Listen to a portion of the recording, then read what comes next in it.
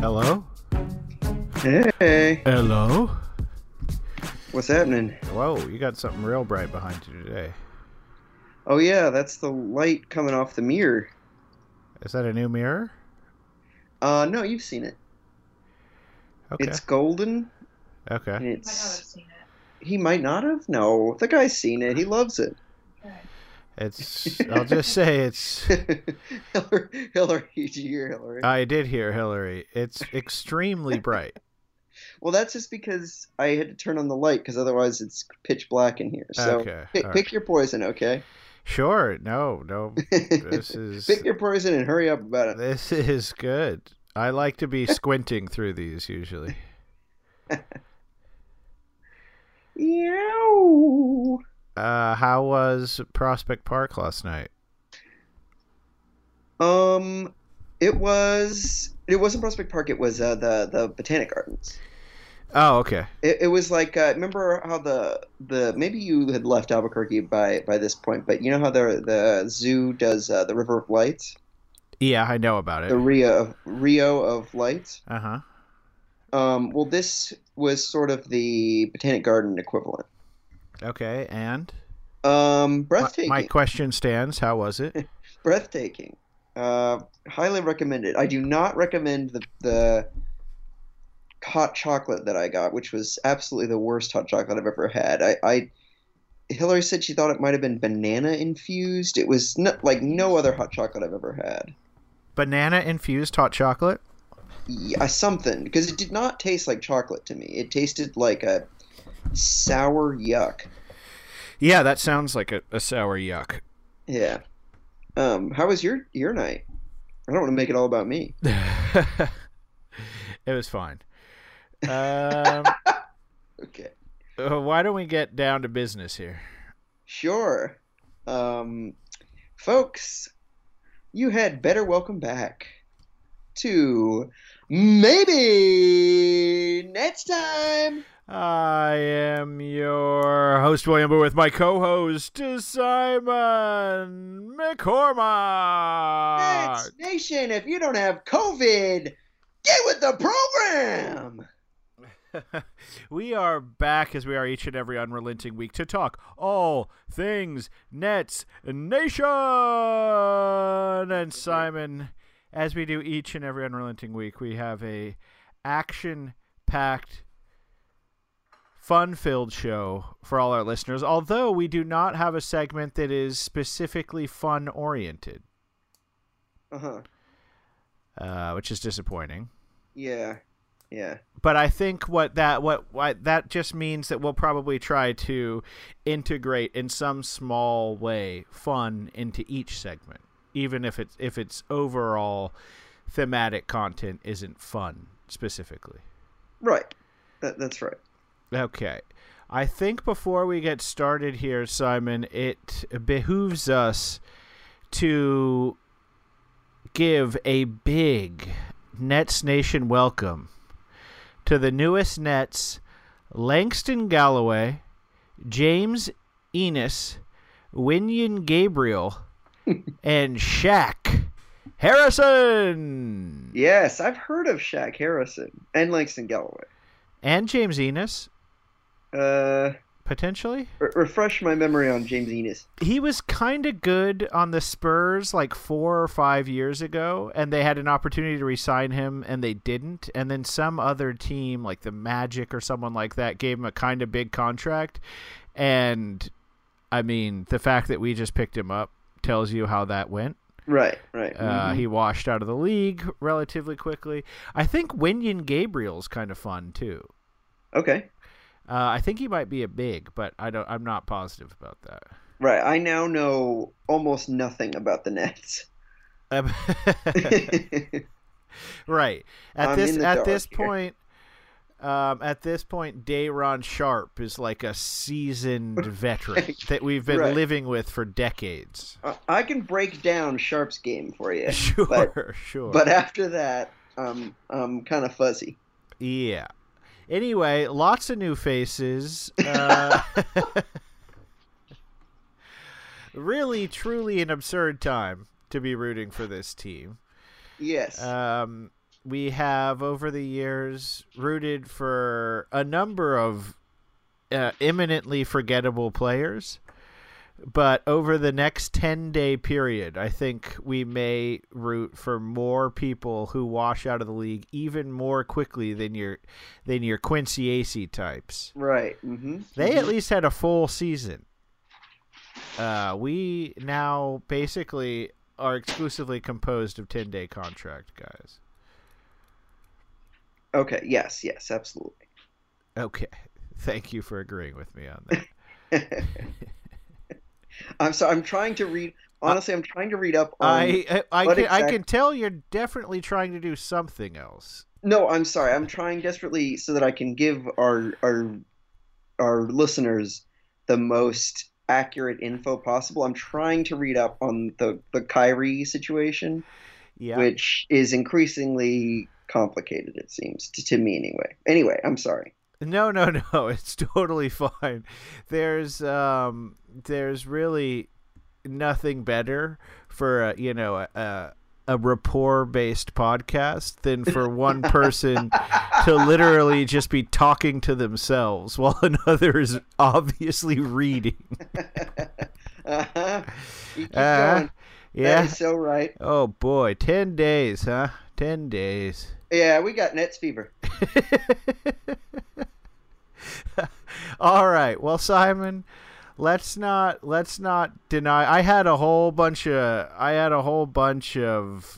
icebreakers for you. I had a stat station, and of course, the more prep work I do, the more certain it is that Kyrie Irving is going to come stampeding back into the limelight. And that is exactly what he has done. I think we can both very officially say that Kyrie Irving is sort of back. He's sort of back. That's exactly right. So, Kyrie Irving, news drops. When was this? Today? Yesterday? Yesterday. In the last 24 hours. Woj and Shams, I don't know who got it first, but my God, is that a riveting competition. One of those two esteemed journalists dropped that Kyrie Irving was going to be coming back to the Brooklyn Nets just for road games. Yes. I think I read that if he can come back by Christmas, that he would get to play in 20 of the remaining 54 games. So already less than half of the games that we have left.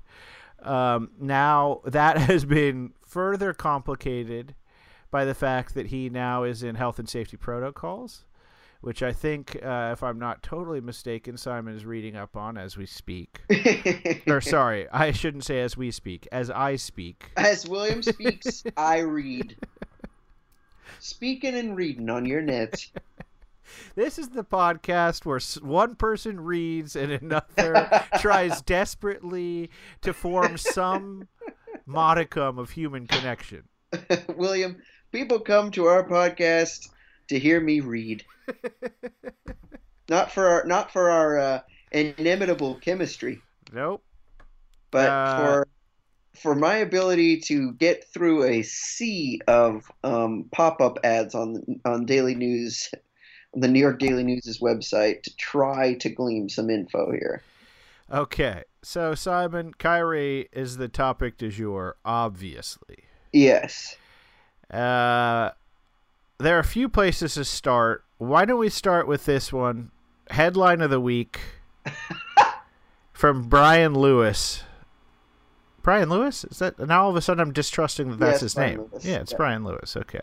Not friend of the show, though we have reached out to him in the past. That's right. Enemy, if anything. Yes, enemy of the not frenemy, straight up enemy of the show, Brian Lewis. You can tell him we said that.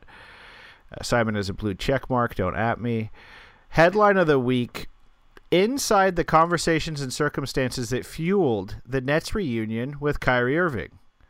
Now, to me, Simon, and I think to a lot of our listeners, that's clickbait, right?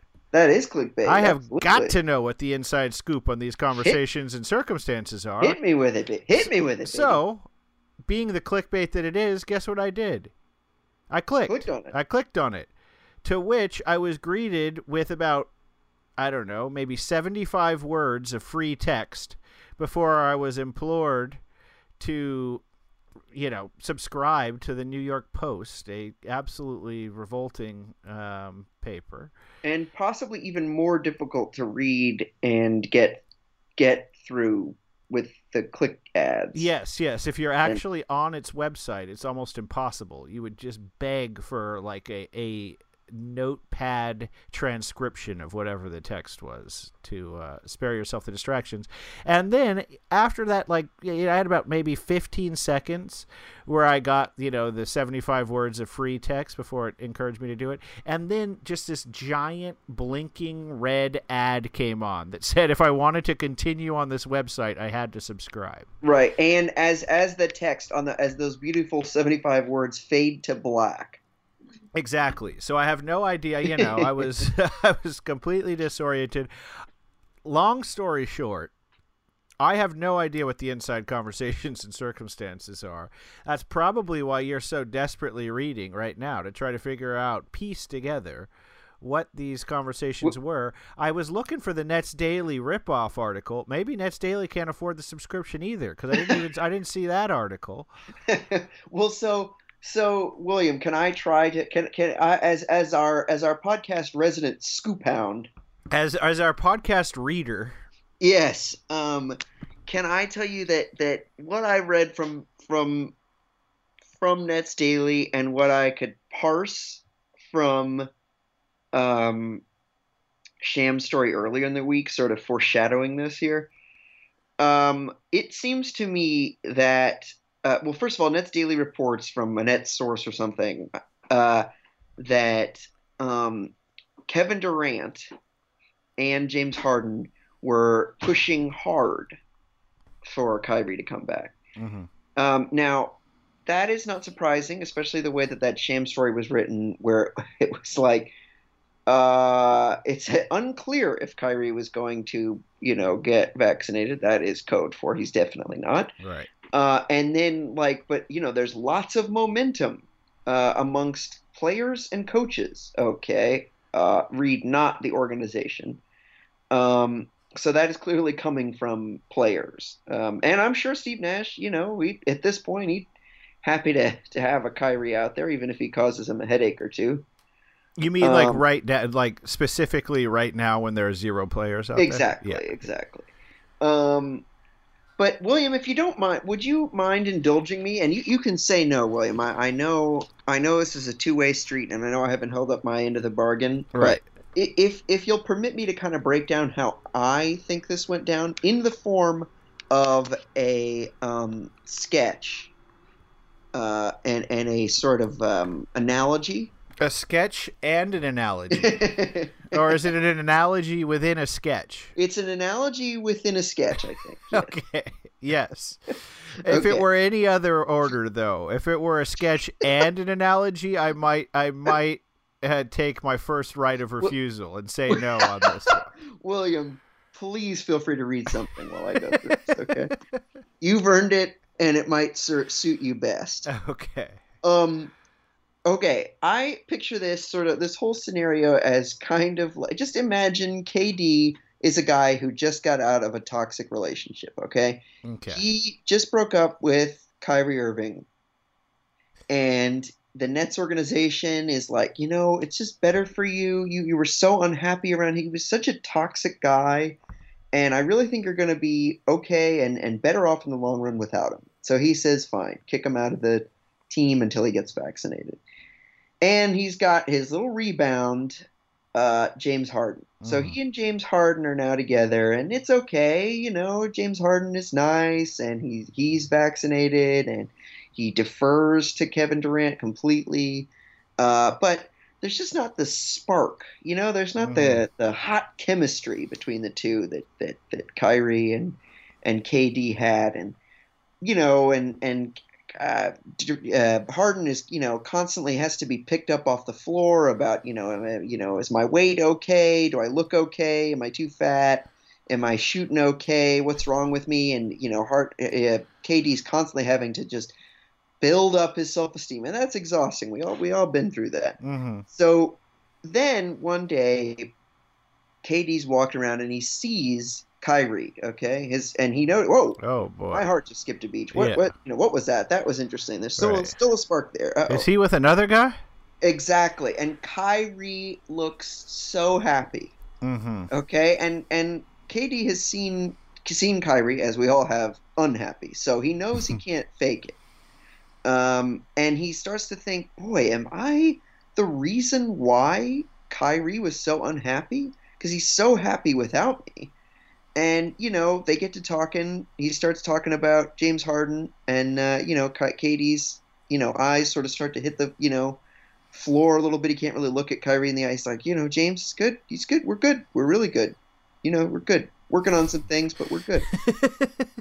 And Kyrie, they leave finally. This is the end of the sketch, I promise. Kyrie says to KD, hey, give me a call sometime. It'd be great to catch up. Ooh. And KD's feeling in that moment is like, whoa, that is missing from my relationship from James Harden. I just do not get the same excitement, the same compulsion from my relationship with James Harden. I need that excitement in my life. Wow. A fascinating scene. Thank you. Fascinating scene. First of all, for listening to it, William. No problem. Yeah, I try to be an active listener in these things. Difficult for me. I'm not a good listener in general. Just to go along with this scene you've created a little bit. Yeah. Do you feel like, so there's a Joe Tsai quote out there, right? Yeah. I'm going to just read it to you. He said, "My only religion is to win games and win the championship. That's where we are." To me, Simon, that sounds a bit like Joe Tsai, Sean Marks, etc. They're sort of the friends of the person who just broke up with someone, right? And they all go out and they all talk about how awful the person was that they broke up with. Yes. And then like a month later, they get back together and everything has to be forgotten that was said. Right? Joe Tsai, oh yeah, I've always loved Kyrie. My religion's championships, just like KD.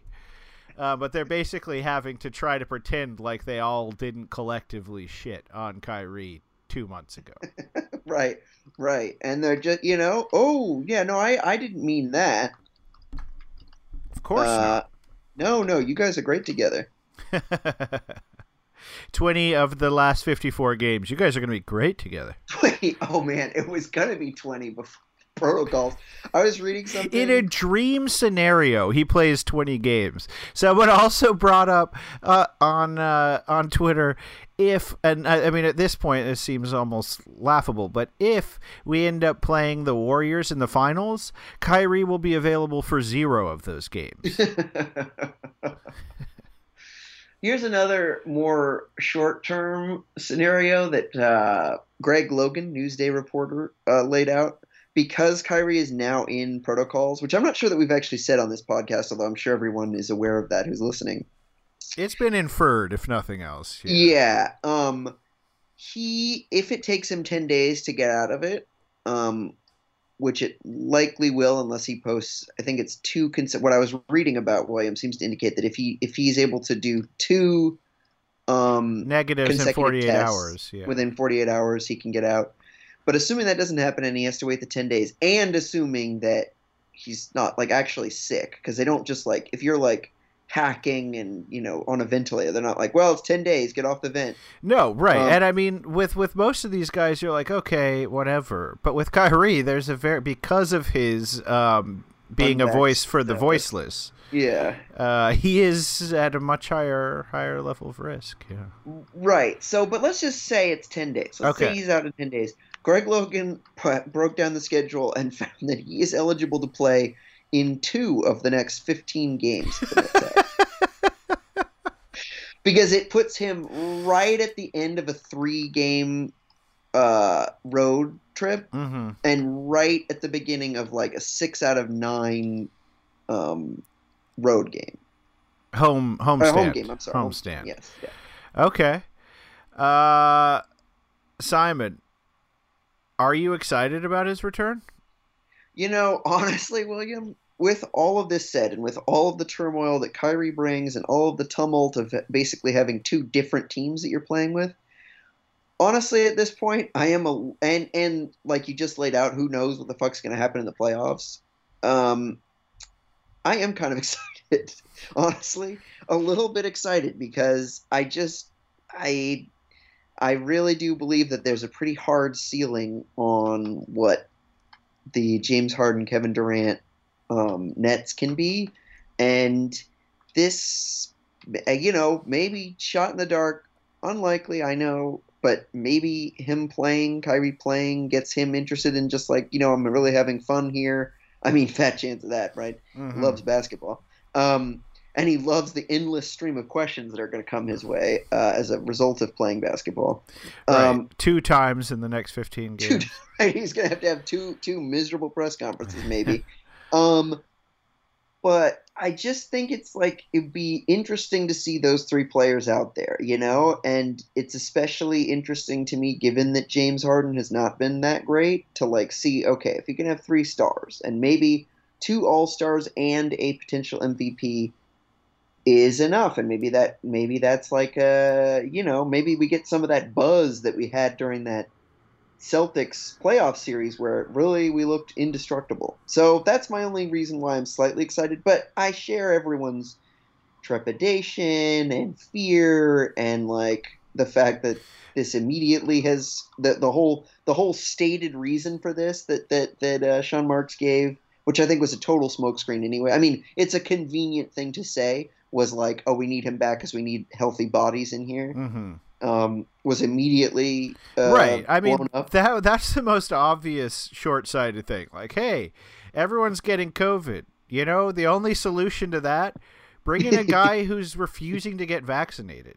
Mm-hmm. So luckily we don't have the ticker going for like when he's going to get it. It just happened instantaneously. Mm-hmm. Like there's no suspense. Like, okay, is his second game on the road where he actually gets to play? Is this going to be the one where he tests positive? It just happens instantaneously. Right. Oh, and also, folks, again, I'm sure you're aware of this, but KD is also in health and safety protocols as of today. Right. And Nick Claxton is likely on the shelf for a while with a dinged up wrist. God, that son of a bitch. Yes. So that truly means there's a good chance Kessler Edwards is in the starting 5 tonight. Mm-hmm. And a good chance Kessler Edwards is the best player in the starting 5 tonight. Well, I believe Patty Mills is going to play. Okay. But yes, I mean, barring that, Kessler, sign me up. So 2 other things. I don't like to dwell in Kyrie land for longer than we have to, but there's just no getting around it. This is the most interesting thing happening with this team. We purport to be a podcast that cares about this team. We must talk Kyrie Irving, obviously. The 2 other things I want to get into: 1, what are some of your concerns? Mm-hmm. And 2, I want to get a little bit back into trade talk. Oh, yeah. So what are, before we go there, because I could see an angle where the trade thing is still on the table. So, but first, what are the concerns here? My concerns, William, are that it would seem to be difficult for Steve Nash, or really any coach, to construct to create any kind of cohesion and continuity with a team that looks totally different when they're on the road than when they play at home. Mm-hmm. So that seems like that, and like really different, because you're talking about a guy who's going to play. I mean, again, we'll see, but eventually, just you have to kind of assume. I understand he could get hurt. He could be in protocols forever, all those things. Let's just assume, for the sake of talking about this, that like he does get up to speed at some point. When he does, that's like 30 minutes a game. Mm-hmm. At over 20% usage rate minimum. Right. Minimum. Right. And so that totally changes the way James Harden has to play. I don't really worry about KD, how that changes how KD plays, really. No, he's fine. He'll still be the best player in the game. Right. I think you just, as what was Chris Vernon said like a year or so ago, like about how you integrate him, it's just like throw him the ball. Right, right. So like, yeah, I'm not worried about him. I am worried about James Harden. I'm worried about, other players who are like going from one night playing 20 minutes to like,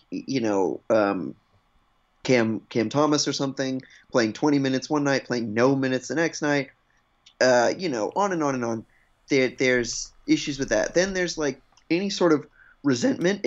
I totally believe that KD especially, and I'm sure James Harden as well, really want Kyrie back and are totally fine with him, being like, not having to play, having some level of like, okay, well, he doesn't have to be vaccinated. We did have to be vaccinated. Who cares? We want to win. But like for your other players who are like, yeah, I really didn't want to get vaccinated too, but I'm not going to make $16 million this year. So I had to do that, and all the other, star treatment shit that Kyrie will bring on this, not doing press conferences. Or doing press conferences and then detailing the players on the team who shouldn't be on the team anymore. Right. All of those issues. He's like, Langston's got to stay, but Wenyen Gabriel's got to go. Sorry. Right. I'm worried for Wenyen. I'm worried those two aren't going to mesh. Right. What's his on-court chemistry with Shaq Harrison? Can they play him at the same time? Or are their skills too duplicative? Exactly. Like oil and water, those two. So yeah, those are my concerns, and also just like I do, even though I just said, it gives me a little bit of hope that we can raise the ceiling on this team. Like, how much help is it going to be? It might not be very much help at all. Like I just said, 2 out of 15 games he's maybe eligible for. We've talked about how Kyrie doesn't always make the team better, so it's really up in the air. Agree completely, Simon. And I think if we really put our heads to it, we could compile an even longer list of concerns with Kyrie Irving. He has been a wildly frustrating player to root for over the last however long we've had him, 1.5 years, 2 years. How long? It's been like now. This is his third season. This is the third year, yeah. The third year. Absolutely transcendent on-court talent. Absolutely impossible to root for as a person. Absolutely. And just really quickly, William, I'm curious what you think about this, but I feel like this further solidifies my belief that Kyrie is one of those people, and we all have them in our lives, who always gets what he wants. Yes. Like against all odds, you could be looking at this person, visualize this person in your life, and think about a time when it was like, ooh, that's not what they want. Right. And then slowly but surely that no turns to yes. Right. Not only do they get what they want, but they do it by stubbornly doing what every single other person doesn't want them to do. Yes. Which is even more frustrating. Yes. Like, it would be one thing if they got what they want, but it was sort of like to the collective benefit. It seems always to just exclusively be to his own benefit and to the detriment of all those around him, and yet he still prevails and gets what it is that he would like, which brings us to the trade, Simon. Yes, so let's do it. There's of course him coming back would suggest that he won't be traded, but I would like to put out that maybe, since it is a preposterously small number of games, this is more to showcase that, hey, this guy's still here. He's one of the best guards in the NBA. Take a look, other teams. We only get him for these 2 out of 15 games, right? But you could have him for all 15 of those games. Right. And this is just a way for the Nets to not to signal that, hey, we're bought in, we love him, he's here, he's our lifer, we're putting his jersey in the rafters. But this guy is being squandered on our team because he only gets to play these games.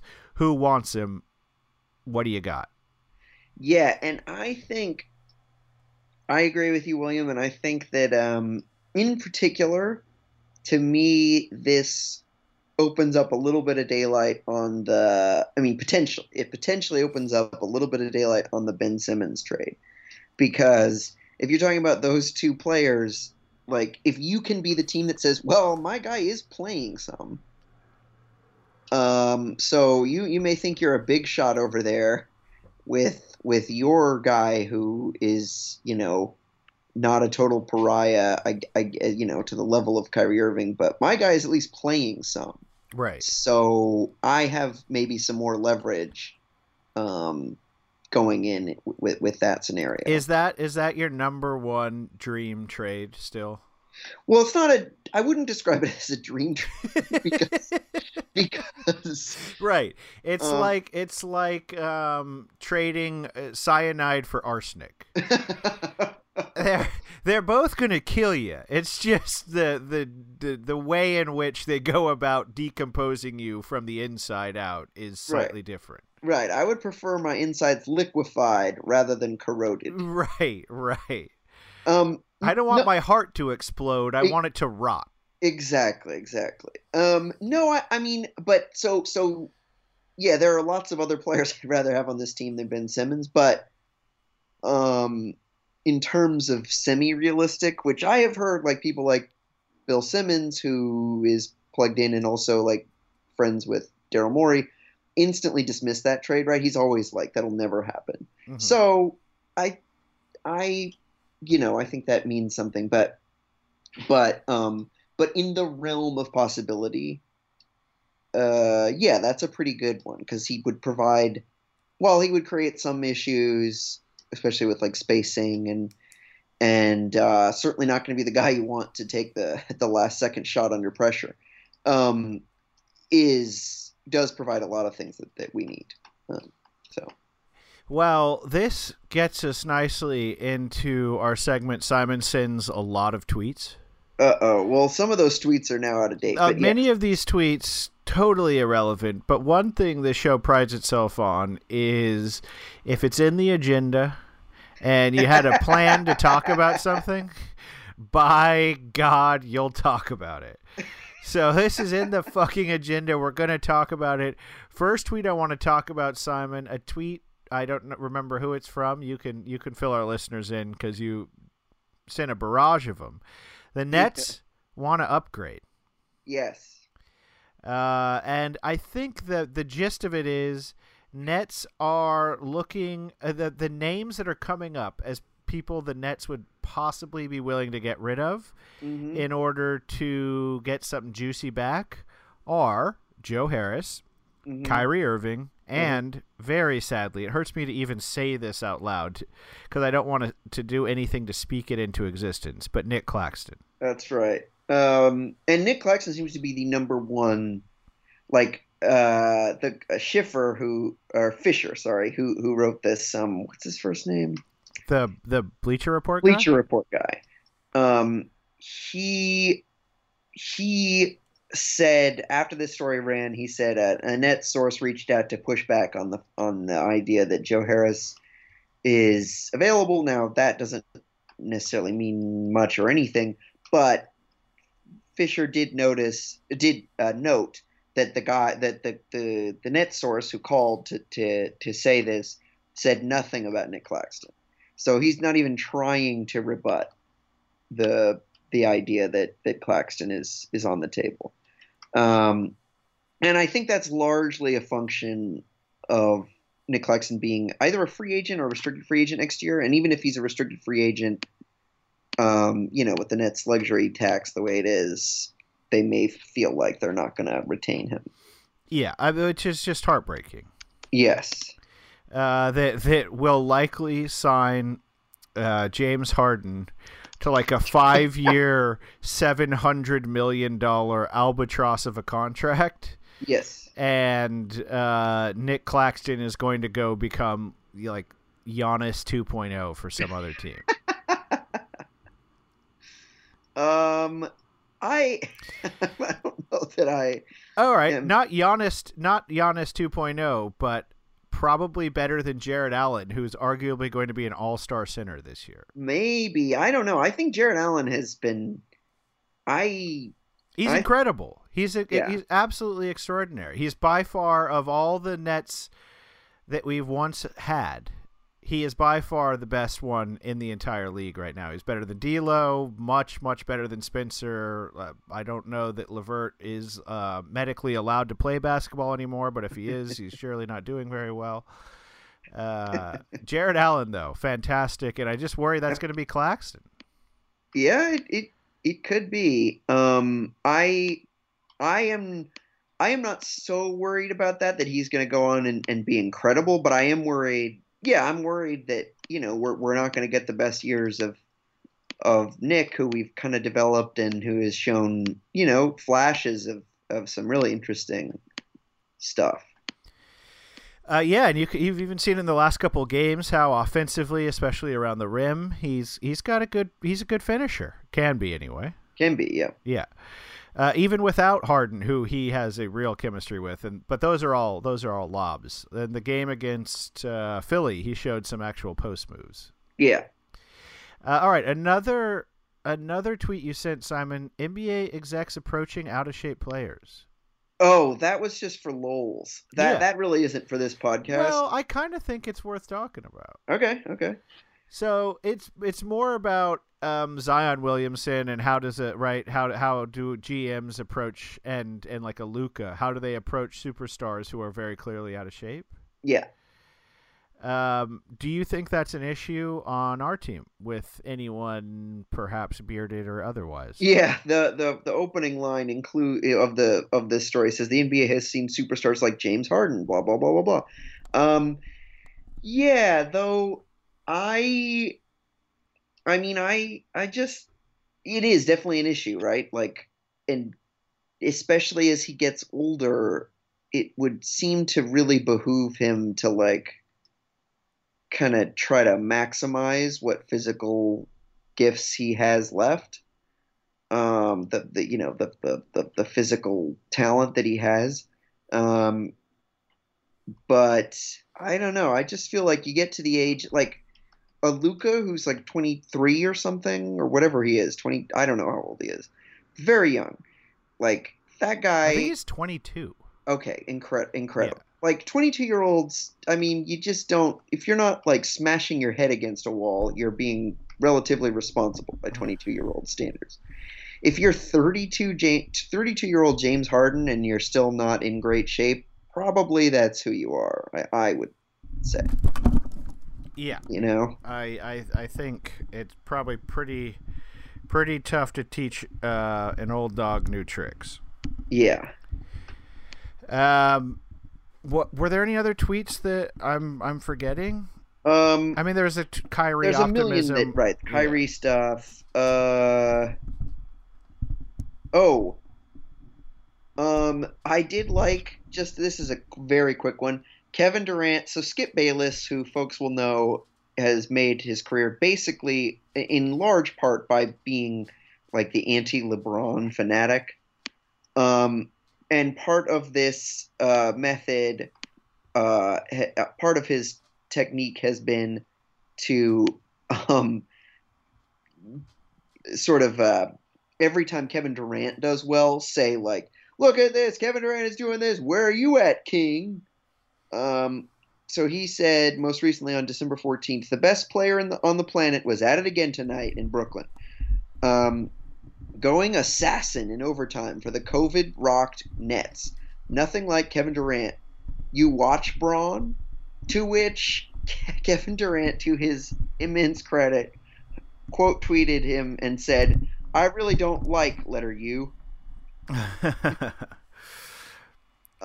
Which I just think is just like the idea that like you've got this guy who is feeding you praise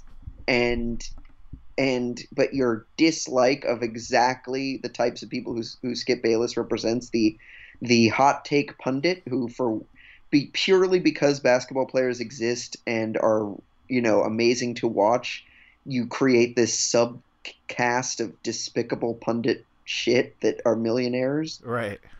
Just so upsets Kevin Durant. Did you listen to the Skip Bayless 6-minute reaction to Kevin Durant's reaction? No, I didn't. Neither did I. I was wondering what he said in it. Yeah, I don't know.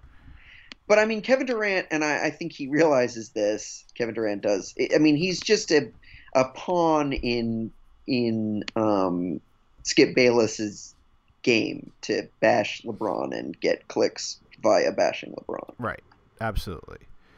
Simon, would you indulge me in a very, very quick stop at one of the premier stations on this route? It's called Stat Station.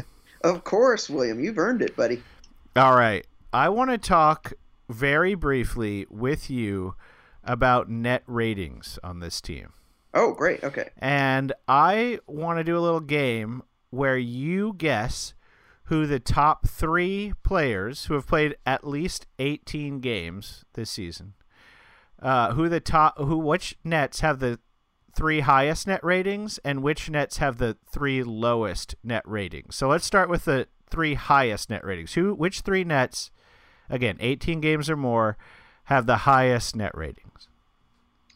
I'm going to say Kevin Durant. He's one of them. Okay. I'm going to say James Johnson. He's one of them. Oh, yes. 2 for 2. And Patty Mills. Woo! Ding, ding, ding, ding, ding. Oh, great. 3 for 3. James Johnson has the highest one. Wow. At 10.5, followed by Patty Mills at 9.6, and then a pretty distant third is KD at 6.9. Wow. Well, I think we know who the real valuable players are. Absolutely. JJ.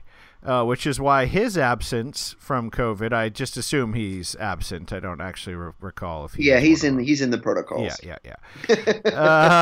Yeah, it hurts so bad. Now, bottom 3, Simon.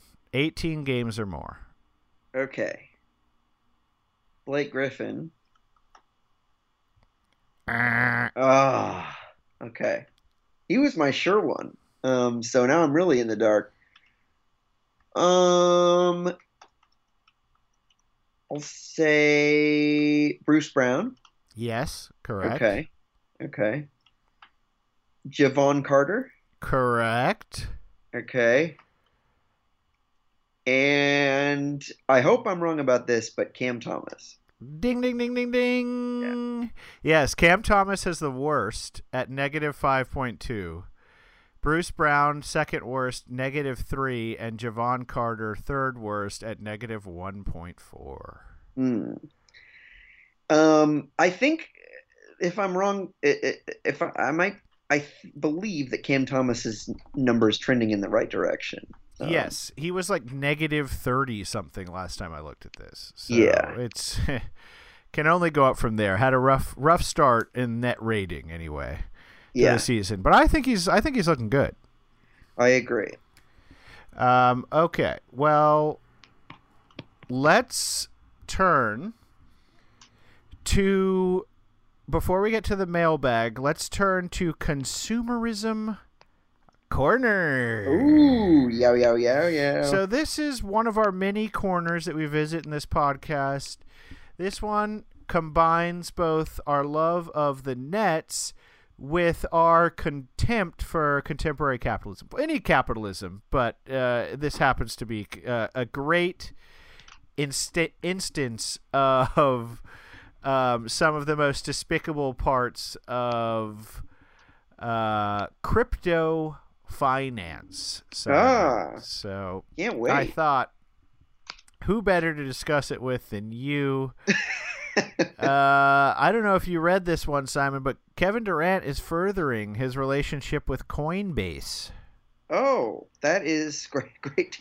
There was a statement that he, whatever his studio with Rich Kleiman, whatever their company, something Ventures, I think, issued this statement that epitomizes the jingoistic language that I think makes our skin crawl. So I just wanted to read their statement to you because it has it just hits on so many of the most bullshit parts of rich people, basically. All right, so it says, the agreement announced on Wednesday includes adding Durant as a collaborator, Boardroom as a media partner, and a philanthropic integration with Kevin Durant Charity Foundation. Yay! Ooh, that's synergy you can believe in. You got to do well to do good, Simon, or whatever the opposite. Yeah, the opposite. Whatever. You know what I'm saying. Yep. 35 Ventures will work with Coinbase across several strategic paths, from creating NFT drops to storytelling and content around how crypto empowers everyone, NFT education, and highlighting Coinbase's rapid growth in the industry. Durant and 35V will help unlock creativity, that's awesome, and highlight Coinbase's artist and creator first approach to the NFT marketplace, Simon. Yeah, is that it? That's it. That concludes the statement. To me, the most upsetting thing about that is that crypto can help everyone, or there was some kind of everyone statement. Yeah. In there. Simon, are you talking about the storytelling and content around how crypto empowers everyone? Empowers everyone, yes. Who could argue with that? I think that if you are right, if you replace crypto with the term gambling, everyone would instantly recognize that is not true. Right. It empowers a very tiny number of casino owners right. To seize an awful lot of money from almost all gamblers, except for, again, a tiny few of the folks who are like the Dallas Mavericks guy or whatever. Right. And if you replace NFT with betting slip, they all of a sudden lose quite a lot of their grandiose luster and charm. Right. Absolutely. Now, I do, and I think we've talked about this, at least off mic. I completely understand why somebody like a celebrity like Kevin Durant likes the NFTs, because if you are able to lend your name to something, and just your name instantly makes an otherwise an item that has no intrinsic value become valuable. Yeah, I would like NFTs a lot. I would love to be a person who, just by being me, could make something very valuable. But I'm not sure that really goes for, quote, everyone. It seems to me like you haven't really taken advantage of the empowering force that crypto has, Simon. Yes, I am a crypto skeptic. Well, I'm at least an NFT skeptic, if not a crypto skeptic. Okay. I think you just hate artist and creator first approaches to the NFT marketplace, is what I think. I hate artists. This is a classic antagonism towards artist and creator first approaches, which classic Simon.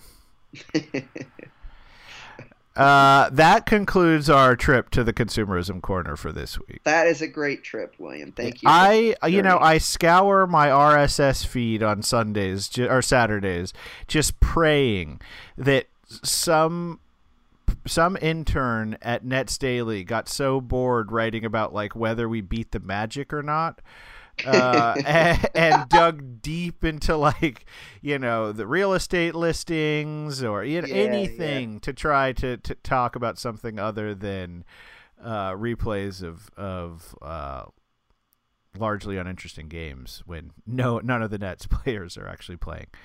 And I was rewarded this week with that little announcement, which brings us, Simon, to our mail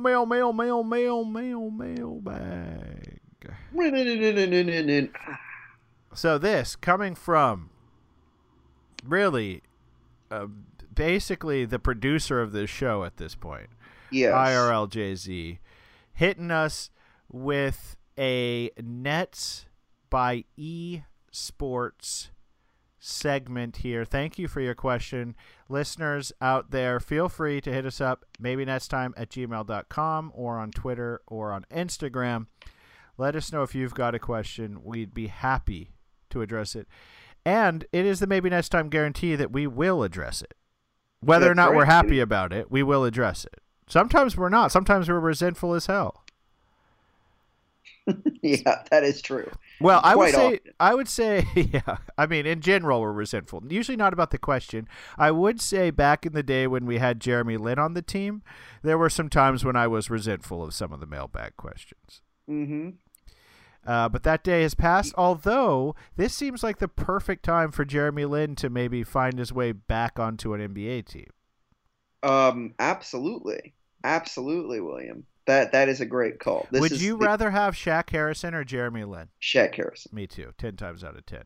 I don't know much about him. I've heard his name, though. Me too. He was sort of a darling of the dunked on types. Okay. I think he's like analytics people think he's great, and then he just goes to places and basically never plays. So something might not be as good as he looks on paper, but I guess we'll have a chance to find out. Yeah, exactly. So this mailbag from IRLJZ, thank you again. He writes, 3 Nets have been awarded esports contracts for 3 different video game franchises. Which 3 Nets and what video games are they playing? Reading that question out loud now makes me realize I didn't read it very carefully to begin with, because my answers have nothing to do with esports for sure. And I didn't do esports either. Yeah, I just did like what video games were too. like what net. Me too. Okay, so we both misread the question. Yeah, but in a fun way. We put our own imprimatur on it. Absolutely. Oh my god! And I just realized that one of my 3 answers has a video game but does not have a corresponding net player. So I'll just on the fly come up with something for that.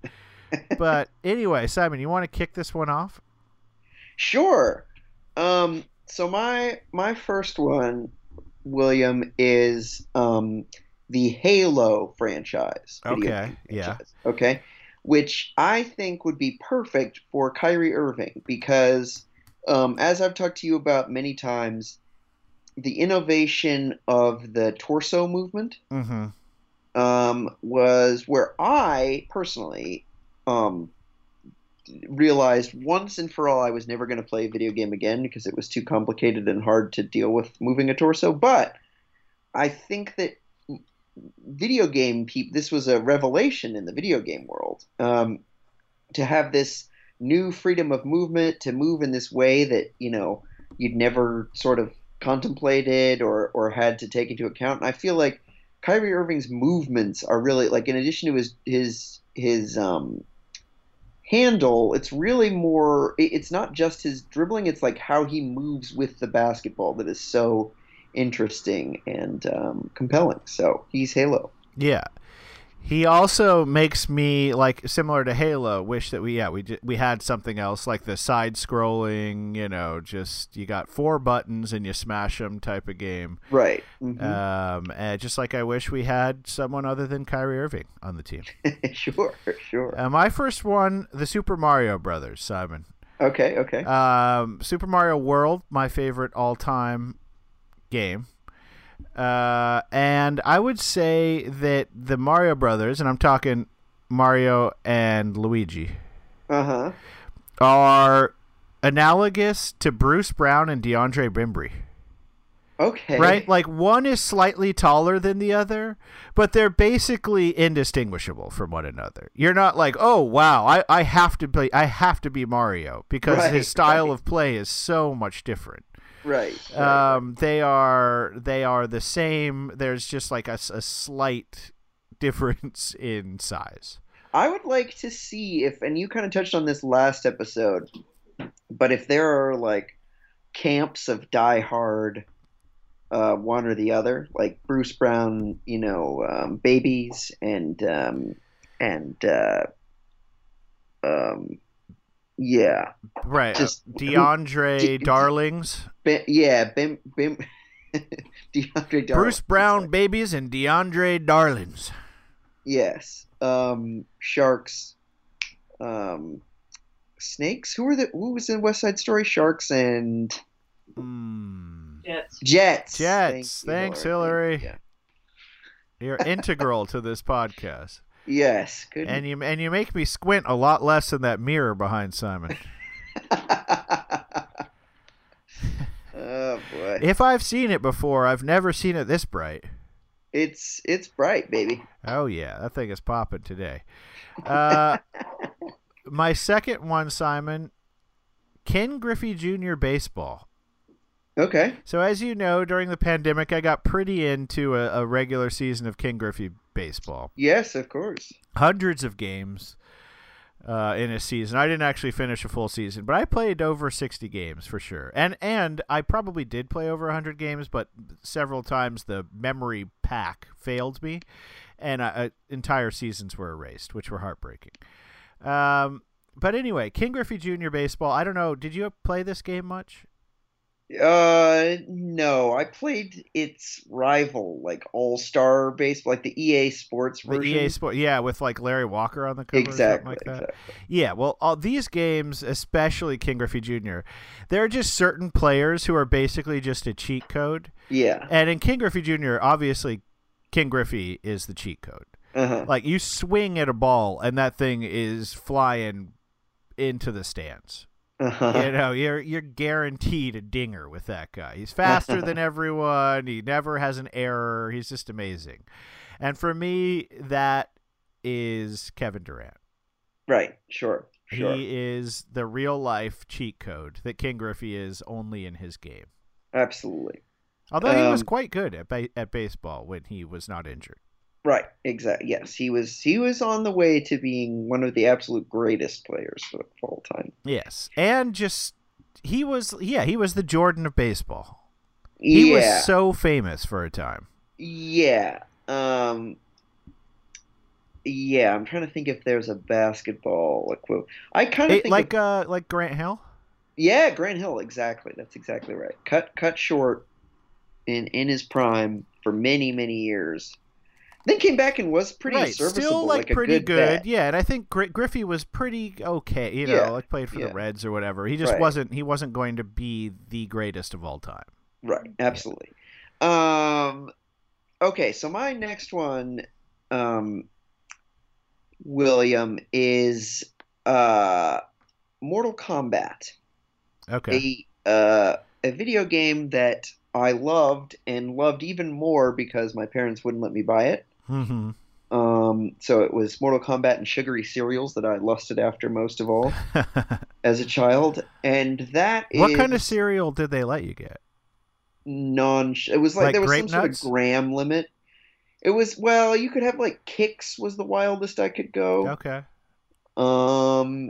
And yeah, that was pretty much was like Kix and Frosted Mini Wheats. Could do Chex. Yeah. Frosted Mini Wheats, yeah, I think that was fine. I think. Okay. But yeah, pretty much that was it. No Tricks, no Lucky Charms, no Cookie Crisps, yeah. No Frosted Flakes, Reese's cereal. All of that was off limits. Mm-hmm. And of course, there's nobody who would be a better Mortal Kombat fighter on this team than James the Black Belt Johnson. Ah, nice. Yeah, I think I'm gonna just piggybacking off James Johnson. I'm gonna give him my third one, which I didn't write anything down for. Grand Theft Auto. Okay. Played some Grand Theft Auto in high school. Really loved it. Very, very violent. You can play with a purpose, or you can just, live out your teenage hate fantasies in it of needlessly murdering people and robbing them and blah, blah, blah. Right. Why does James Johnson embody this? I don't know. He's tough. He's tough. Right. He's not a vigilante, murderous vigilante, but he is No, tough. he is tough. And in that sense, he reminds me a lot of Grand Theft Auto, and I think the two of them will have a really fruitful collab. Absolutely. Absolutely. Okay, my last one is Space Invaders. William and I spent many a night in our college days or high school? High school. High school. Yeah. Playing the N64 version of Space Invaders, which did not utilize the joystick function. And pretty much sucked in every way, but it was very fun, I thought. And it was one of the few games that I could like actually play because it wasn't complicated. Right. It's the anti-Halo. Yes, exactly. It was old school, moving left to right, avoiding a streak of laser. That was pretty much the only thing you had to think about. Yes, it was an Atari game with slightly beefed up graphics. Yes, exactly. And for all of the things you could rightly criticize and make fun of about it, it was very, I had a soft spot in my heart for it. Same thing can be said for me for Blake Griffin. I know he is a shell of a player. I know he can't do very much, but when he takes those charges or dives on the floor and gives it his gritty all, I really do like it. You respect the heck out of the guy. Yeah, exactly. Yeah, I feel bad for him. He's really terrible to watch. And he like at this point, is it enough to be able to take a charge to play in the NBA? No, I mean he wasn't playing before the COVID ravaging. Yeah, he did put up numbers that game though. Yeah. I mean he had to play a lot of minutes. Yeah, right. As we beat the very, very, very sad Philadelphia 76ers. Yeah, but there's nothing. I will never ever feel bad for that team. There's almost no team. There might be no team in the NBA that I feel better about when I they are would doing like badly. the Celtics to suffer more than the 76ers, but 76ers are number 2 for sure. Okay. Yeah. Sure. And I do like to see. It's just funny that like the Sixers had to suffer through the process as like the most revered sort of the egghead GMs was in the front office, like trying to execute his grand mathematical vision of percentages, and as the team put up historically bad team after historically bad team. Yes. And now it's like, as that has borne fruit, they now have like the revenge of that same guy. Like Daryl Morey is the same exact. He's got 25 guys on a list, and if they can't increase the percentage of a championship title by like 4.2%, he's not even going to consider a trade for him for Ben Simmons. It's right. Like, cool. Well, you've just wasted one of probably very few healthy years of Joel Embiid, and not doing it didn't increase your championship's odds by any percentage points, let alone 4.2 or above. And may have, I don't know this. This is not reporting, as people who are actual sports reporters have to say in their podcast. But I suspect may upset Embiid. Yes, I could see a very realistic scenario where if they don't do anything by the end of the season, he demands a trade. And he would have every right in the world. Now, would he get a trade? Not if they keep Daryl Morey there. He's like, sure, I'll trade him for Jokic, but no one else. Hey, you just bought yourself another wasted year, Embiid. Is that what you wanted? Huh? Yeah, I'm the Elvis of GMs, okay? Oh, thank you very much. Oh, thank you very much. Yeah, he's like I think they called him the Elvis of nerds at his conference. Oh, sure. Now that I believe. Yeah. Because he's got some swagger. He does have some swagger, for sure. And he's swaggering it straight to maybe not even making the play-in game this year. Right, they're clinging to the 8th seed with a 500 record with one of the very best players in the NBA. Yeah. Yeah, not good. They looked pretty bad against a totally depleted Nets team. Yeah, and I don't know what you think about this, William, but I just feel like it's not just Ben Simmons with that team. They very often have just this vibe about them. Like, it's just a bad vibe team. There's a lot of slumped shoulders, a lot of like just, kind of panic and pressure situations. It's just a vibe I think about them. and I think it probably preceded Doc Rivers, but it's certainly exacerbated by him. He is the only coach ever to lose, those dramatic sort of come from behind series. I think like 3-1 lead series. Yeah. He's just there, he talks a good game, but those teams do not have a lot of fight.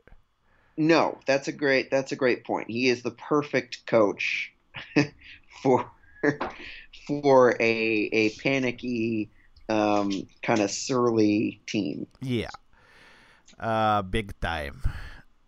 All right. Well, Simon, why don't you tell people where to find us? Oh, we should mention we're no longer reading ads in the middle of this podcast, but there probably will be ads interspersed throughout. Yes, and someday we may be doing reading ads as well. Right, but we are now a part of a different podcast network. That's right, folks. You can find us up on the Nothing But Nets website. It's part of the fan-sided media something or other. Yes, Minute Media, right? Is it Minute? Yeah, but fan-sided is like the blanket sports website that this stuff falls under. Yes. So check us out. It's cool, good Nets content. Read every article, put it in your RSS feed. Click on our podcast, subscribe, like, rate, review. Yeah, like it, love it. At Maybe Nets Time on Twitter and Instagram, and maybe netstime@gmail.com. Thank you, IRLJZ, for your question. Maybe our new fan-sided listeners would love to send us an email. We'd love to receive one. Yeah, we would love to hear from you. Genuinely would love. Okay, Simon, I think with that, I have to know. Do you think we're going to beat the Magic tonight with Shaq Harrison? I genuinely have no idea. I think that Vegas has the Magic as the favorites tonight.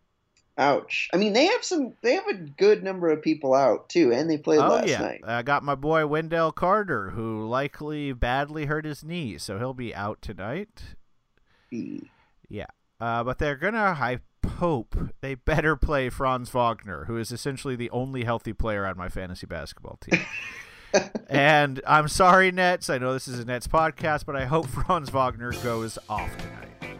Right. And on that note, I love you, Nets Nation, and we'll go ahead and see ya next time. I was tired of my lady. We'd been together too long. Like a worn-out recording of a favorite song. So while she lay there sleeping, I read the paper in bed. And in the personal columns, there was this letter I read.